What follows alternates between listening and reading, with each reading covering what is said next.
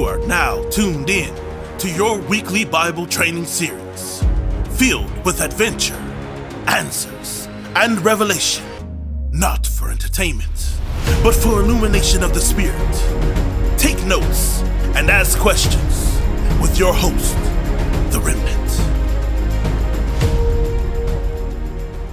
There are two Bible verses that I believe are very relevant and should be brought to the forefront for the current time we live in, for various misconceptions that have some people feeling, believing, and in some instances acting as if they are better, more privileged, or deserve to be preferred over others.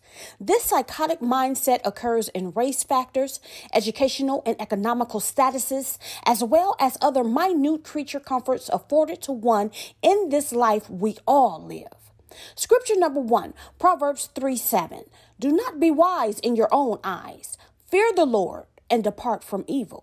Scripture number 2, Romans 12:3. For I say, through the grace given to me, to everyone who is among you, not to think of himself more highly than he ought to think, but to think soberly, as God has dealt to each one a measure of faith.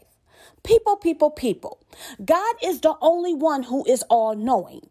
If anyone else pretends, acts like, or somewhat had all the answers, we would not still be in a pandemic. A lot of times people will dibble and dabble in stuff and think they're getting away with it, or for some crazy reason believe God doesn't see them. But don't be fooled. The only reason you have not been exposed in the things that you're doing is because God loves you enough to give you an opportunity to come back into your right mind. But be not deceived. He will only allow you to go so far before your coattail is pulled. Everyone trying to outsmart others for selfish gain, that is pitiful. And although we are encouraged to gain wisdom and taught that wisdom is the principal thing, if you ever get to the point where you're getting a little too big for your britches, God will take the foolish things and confound the wise. There is always something you can learn from others, be it your grandparents, a child, a homeless person, or that quiet person that sits in the back and never says anything.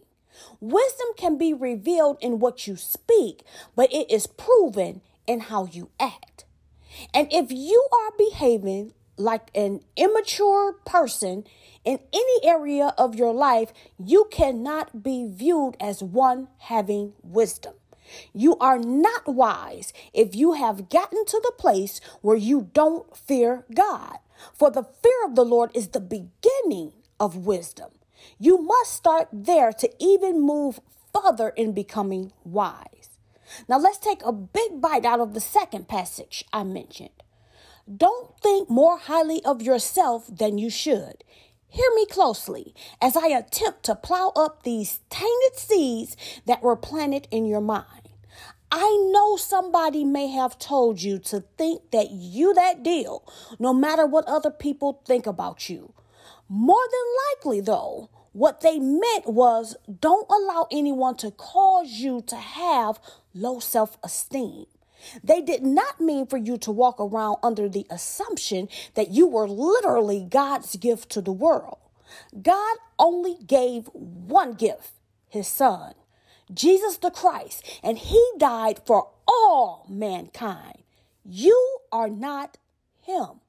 If you have to bogart your way through, step on others and be seen all the time, newsflash, you are thinking more highly of yourself than you ought. And I'm not hating. I'm giving you facts. Just think about it. Why do you have to be seen? No, I mean seriously. Okay, let me give you an example. If it's your birthday, anniversary, special occasion, that's one thing. But if it's just a Tuesday at Applebee's or a kid's birthday party and you getting more attention than the dude dressed up like SpongeBob to perform, then you're doing too much.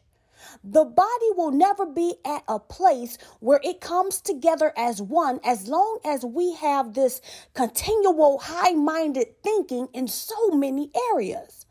God looks at every believer as his child. So when the scripture says, how can you say that you love God whom you've never seen, but hate your brother who you see every day? That is not just talking about the people who grew up in your household with you. That's also referring to the person on your job who got the promotion over you. That's talking about that man who is another race that you can't stand. That's revealing that deep-seated, deep-rooted issue you have with so many people that you feel are beneath you. Remember, God resists the proud and he gives grace to the humble. I pray you consider this quick teaching and begin to think of yourself in a way befitting to God, knowing who you are, but allowing it to go just beyond the point of where God wants it to go and not no further. Not allowing it to get to your head to the point where you mistreat, take advantage, and disregard others. Do not think of yourself more highly than you ought. It's your girl, The Remnant. Until we speak again, shalom.